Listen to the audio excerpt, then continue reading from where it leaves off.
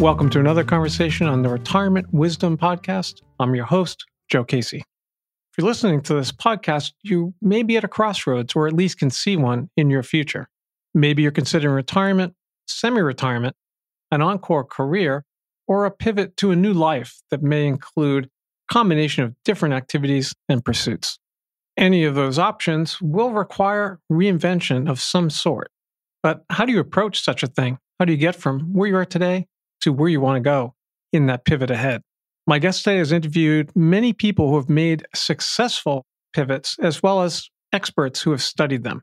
And she discovered that there's a predictable 4-step sequence, 4 stages that all of them have in common. And that's very valuable to know before you approach your own. Joanne Lipman is the best-selling author of Next, The Power of Reinvention in Life and Work.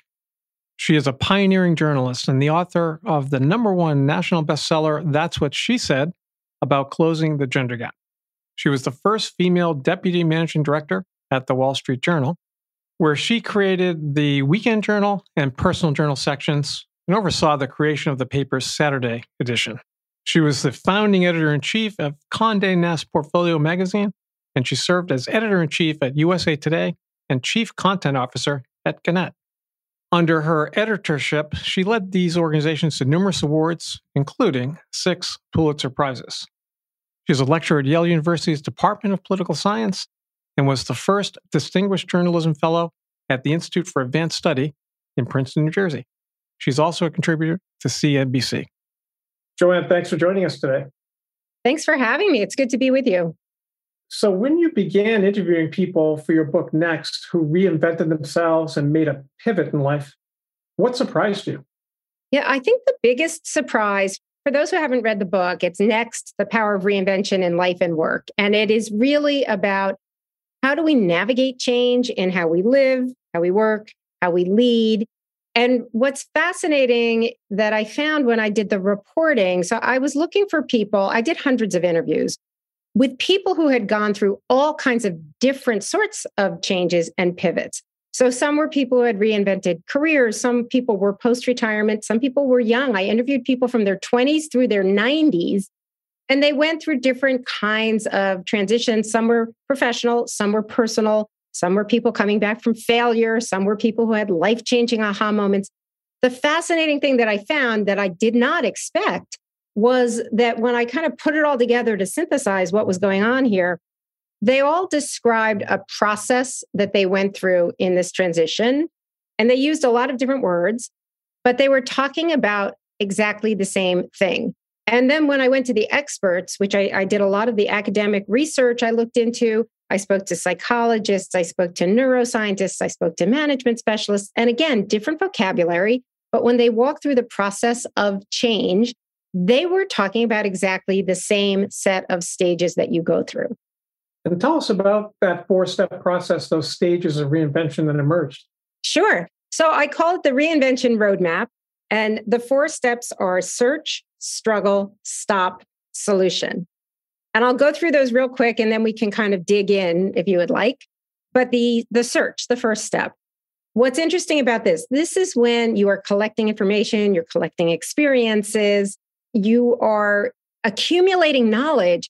But the really cool thing about this step is you're sucking in all this information that will ultimately lead to a transition, except very often you're not aware of it. It's unintentional, which is so interesting. It's going to lead you somewhere unexpected. The second stage, this is the struggle. The struggle is when you start to disconnect from your previous identity, but you have not quite figured out the new identity, where you are going to. We don't like to talk about this stage because it's really uncomfortable.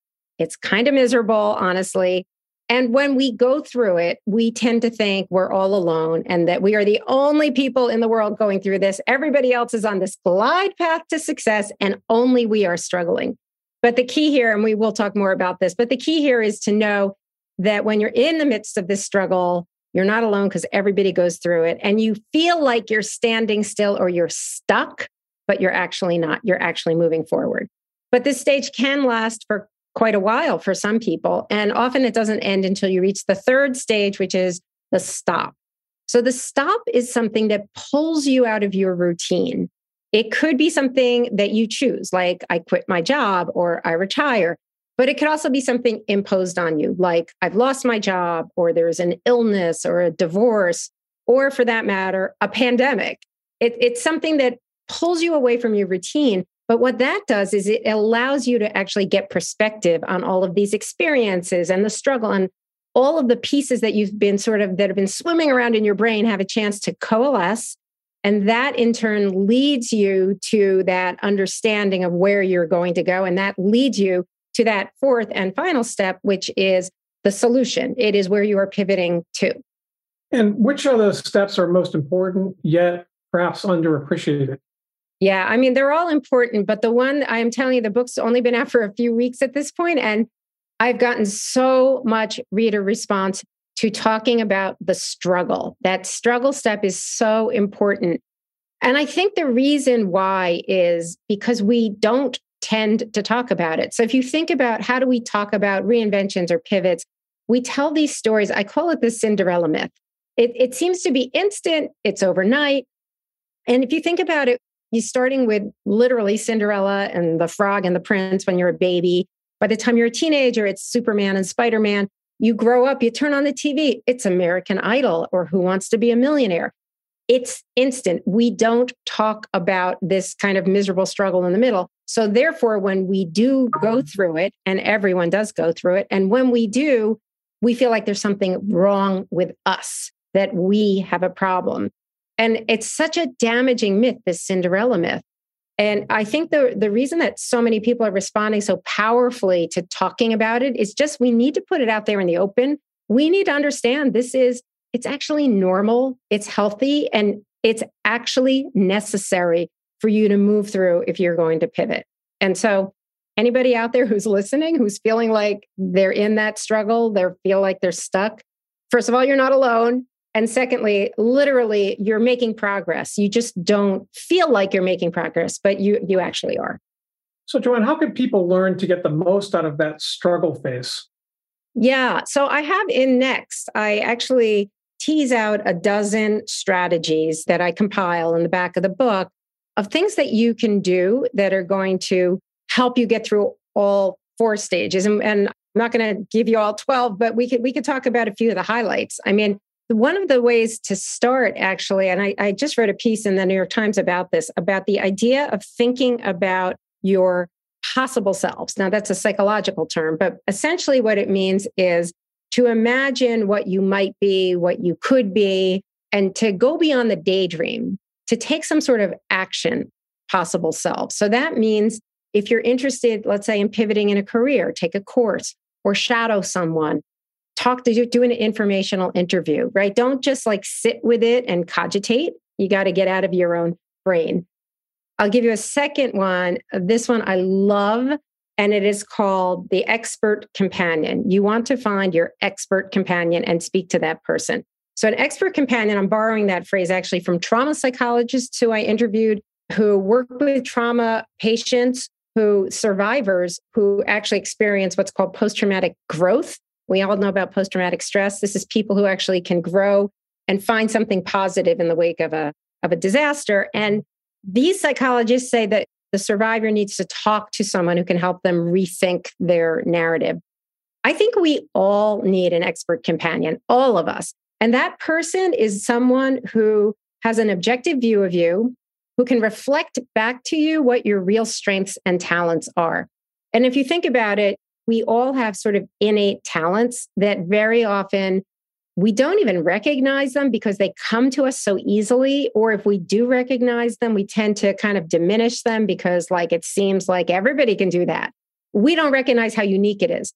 So your expert companion can reflect back to you where your strengths are, what they see in you. And it's very often could be surprising to you, or it can certainly help you focus on where you want to pivot to. And by the way, the expert companion can be a coach like you.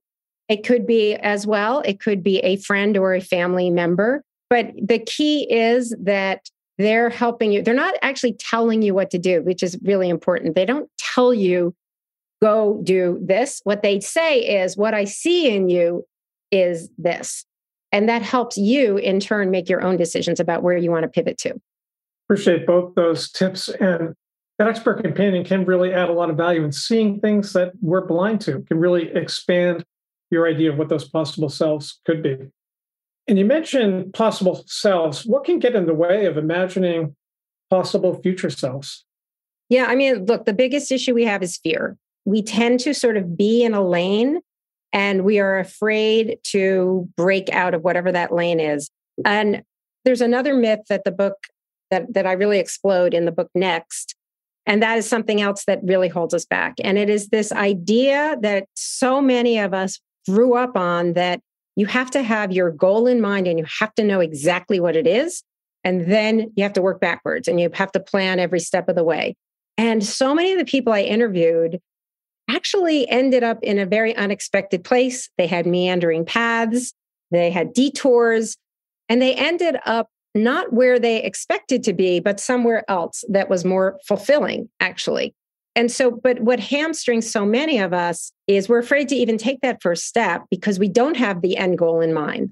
Might be, I'm unhappy with my job, but I don't know where I want to go from here. Or it could be, I'm recently retired and I still have tons of energy and lots to give, but I'm not sure what's the best way to, how do I process that? What do I do with that? So it's so important to understand that you want to have an open mind about where your talents and experience could take you, because it could take you somewhere very different. Like one of my favorite examples I'll give you is a guy who I met who is a cattle farmer.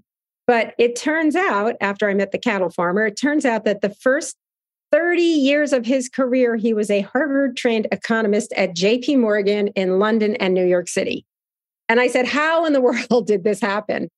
And he said, I certainly didn't plan to be a cattle farmer. That was not my life goal. But what happened was when his kids were young, his family was young, and he had this intense job, and he bought this broken down old farmhouse just as a weekend getaway. And over the years, as they fixed up the farmhouse and spent their weekends there, he got drawn into the community and into the farming. Like he was leasing out, they had some acreage, so he leased it out to a cattle farmer. And then the cattle farmer died, and he's like, well, all they do is eat grass. I'll just buy his 16 cattle.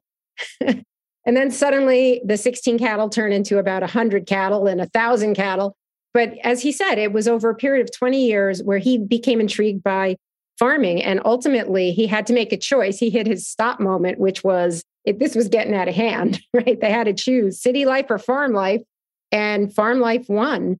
But what's interesting about the cattle farmer and so many others, it seems like such an extreme pivot. But when I brought that up to him, as well as to others who seem to have extreme pivots, they kind of looked at me like I was nuts, because they said, as the cattle farmer said, look, everything that I used and learned and know as an economist is what I apply as a farmer. It's all about, you got to know the supply chain. You got to know what your finances are. You've got to do your budgeting. Every element he uses. And that's another thing that for people to keep in mind. And I heard this from everyone who reinvented their careers or their lives. They said nothing is wasted. They used everything. I mean, I met a woman who started out as an epidemiologist, accidentally got into sort of blogging about budget fashion, and she became sort of an accidental celebrity known as the budget fashionista, who would tell you about the great bargains you could find at Target. And when I tracked her down recently, she's now an investor in Black-owned technology and Black-founded technology companies. And I said, okay, those are the three most different careers I could possibly imagine. And again, she said, you know what? It was all organic. And she walked me through how one actually morphed and led to the next, to the next. And it made total sense. Again, nothing was wasted. That's a great point. And I now know that both economists and cattle farmers are data-driven. And a lot of people tend to be data-driven in their primary careers. But there's other ways to make a pivot. I'm curious, what role can aha moments, which you mentioned earlier, play in making a pivot, and what leads to them? Yeah, I love this. I have a whole chapter on aha moments, and because I spoke to a number of people who had life-changing aha moments. In fact, I spoke to the two men who were behind the invention of Post-it notes, one of whom is now well over 90 years old and still an inventor, which is so cool. But these aha moments, I spoke to the neuroscientists because people will have these aha moments that feel exactly right and actually can lead to life-changing careers or life-changing moments. And it turns out that the reason aha moments feel correct is because they are, almost always. And the reason that they are correct is because they're actually an accumulation of and a combination of knowledge that you already have in your head. So if you think about like neuroscientists who study creativity, who have actually looked at brains when they have aha moments, they give you this word puzzle that is intended. You can you can solve it analytically, but you can also, it's like 3 words and you have to find a 4th word that matches. And sometimes you look at it and you have an aha moment.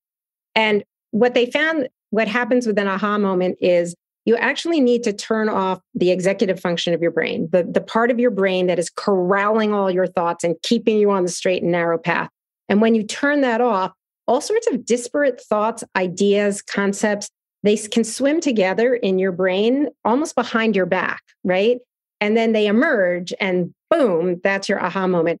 The reason that, you need to actually relax that part of your brain, which is why, if you think about it, where do you have your aha moments? Like in the shower or in the middle of the night or when you're exercising. There was a fascinating piece of research that was done where scientists looked at a group of physicists and a separate group of writers because they wanted to look at right brain and left brain types of people. And they had them keep a diary of when did they have their best ideas. And then they evaluated the diaries. And they found for both groups, for both of them, left and right brain, their best ideas came to them not when they were working or focusing or staring at their computer, but when they were doing pretty much anything else. And by the way, it doesn't even have to be anything super glamorous, right? You don't have to be on vacation in Baja to have your aha moment. Like somebody said, I had my best brainstorm when I was cleaning my house. Somebody else was commuting. Somebody else was like on the exercise cycle. Like you just have to sort of turn off that executive function. And I love that so much because it makes so much sense. It really does. I'm curious, what tends to be different that you see in women's careers and what can men learn from that? Yeah. So what's fascinating is I have a whole chapter in Next on what I call necessity entrepreneurs. And these are people who are squeezed out for one reason or another from the mainstream workforce. So very often, we're talking about women, but also, people of color, the LGBTQ community, and increasingly, and this is really important, increasingly baby boomers. Baby boomers are getting marginalized now because they're hitting that traditional retirement age. So even though so many of this generation we're healthy, we've got tons to offer, we're raring to go, but the opportunities are drying up, or you're being told to like take a buyout, or it's just you're not valued any longer. And so these different marginalized groups very often out of necessity will become entrepreneurs. But there's some research on this that I found fascinating. This research was done on women's careers. And this researcher found, this is at Bowling Green State University, this researcher found that women's careers tend to go very similar through stages, just like the ones that I talked to. She has different terminology, but essentially the same stages I laid out. She calls that last stage, she calls it reinvention, because so frequently women in particular end up needing to reinvent their careers. They've hit the glass ceiling, or work is just not tenable. It's too inflexible, whatever reason, they're not getting opportunities. And so they tend to be very entrepreneurial. What she found, though, that I love so much is that these people who do reinvent their careers tend to be drawn toward mission-driven organizations, purpose-driven kinds of work. And so once she said that, I'd never really sort of crystallized that thought. But once she said it, I started seeing it everywhere. And I'm a journalist, and in my own field, I think about the very high-profile journalists who are a bit ahead of me and generation-wise. And, people like Katie Couric, who built her career on hard news, but she now started a news organization that is really geared toward women. Mika Brzezinski from MSNBC, she started Know Your Value, which is all about having women actually be paid equitably. Sally Krawcheck, who ran 2 investment banks, started Elevest, which is all about helping women to invest their money, and Elevate, which is a nonprofit to help women with financial literacy. So it just makes so much sense. And I see this, there's a woman named Jane Veron, who I profile in Next, who I love, who actually quit the corporate world for quite a few years to raise her 3 daughters. And when she came back, she couldn't go back to her old corporate career, but instead she started a nonprofit that helps local businesses. And by the way, she was then elected mayor of Scarsdale. So she's now the mayor of Scarsdale. A lot of lessons there. Appreciate that. So as you mentioned, things happen in life and many life transitions can be reactive. What's your advice on how people can prepare to make a pivot proactively? Yeah, definitely. I would say you do want to take action. Well, first of all, I should say that people who pivot almost always what I call move before they move, right? They actually are on their way. And so one thing, if you want to make a pivot and you're kind of afraid, one thing to keep in mind is you've actually probably made more progress than you realize. You probably have started on your way. It's that search stage that we were talking about. And almost everybody, because they've got an interest or a hobby or a side hustle or something, they've started. The other thing is you want to take small but iterative steps. So the idea is not, I'm going to quit my job today and tomorrow I'm going to be an astronaut, right? It doesn't work that way. Remember that struggle, right? And know that your path may be meandering and there could be some failures along the way.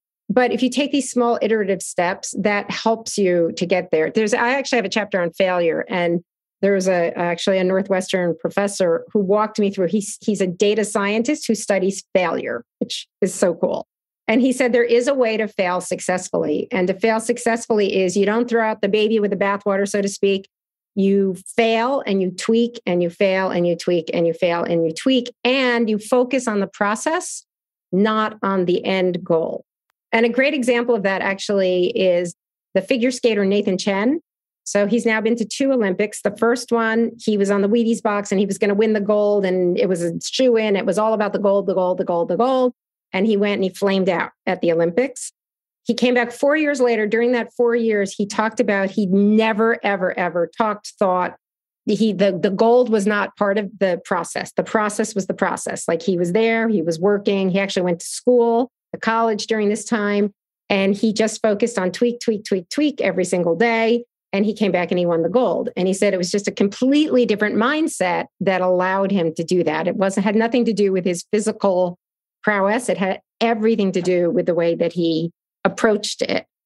And I should mention one other thing when we're on the topic of failure, because this was another one of my favorite recommendations from the failure experts, was consider creating a CV of failure. And that is the idea there is that we all see everybody's Instagram fabulous life, and it looks like they go from peak to peak, but we all have failures. And I learned this from a scientist actually, who had this amazing CV. And she said, but let me walk you through what really happened. And then she talked me through like all the fellowships she lost and the professor who told her that she'd never make it and the jobs that she got fired from, like all of the terrible things. And she was the first person to create a CV of failure that I am aware of. And she did so because she felt like, first of all, when she did it, that she felt like it showed her all the things she tried, which in itself was heartening.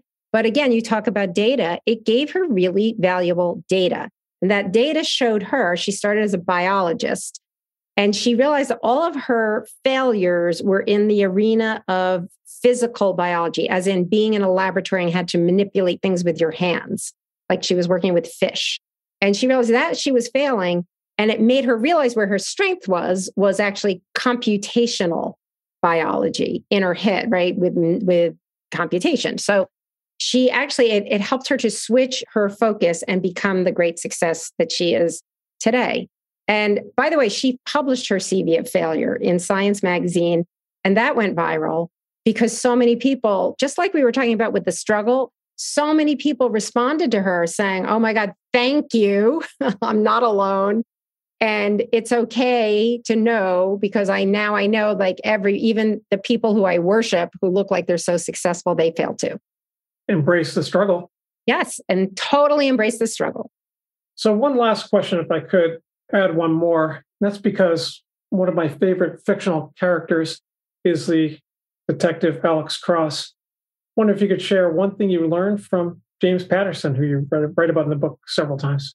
Yes, yes. So James Patterson is such a great example because I actually met him when I was a very young reporter more than 30 years ago. I covered the advertising beat for the Wall Street Journal, and I was writing about the Burger King campaign. And I had to go talk to the guy who ran the Burger King account at J. Walter Thompson. And I went to go talk to him, and it was James Patterson. And James Patterson I sat down with him and he started telling me how he'd been up for hours because he was working on a book, because what he really wanted to be was a novelist. And I'm thinking like, yeah, sure, guy, like you and everybody else. And he says, oh no, I got a book published. And he gives me this book. So I tucked the book away. I read it a few weeks later. I don't remember the details, but I did. When I was researching next, I went back and looked at the Kirkus review of that book. And the Kirkus review, the first two words were abysmally dumb. The last two words were deserves drowning. And so there you go. So James Patterson was a struggling writer. And so I went back to him recently when I was reporting the book, and he was so gracious. And I said, can you walk me through how you get from there to here? And he did. And he literally went through all of the 4 steps that we talked about. He searched while he was trying to write, and not necessarily successfully, but he was honing his craft. He struggled when he started getting his books published, but he was still an ad executive.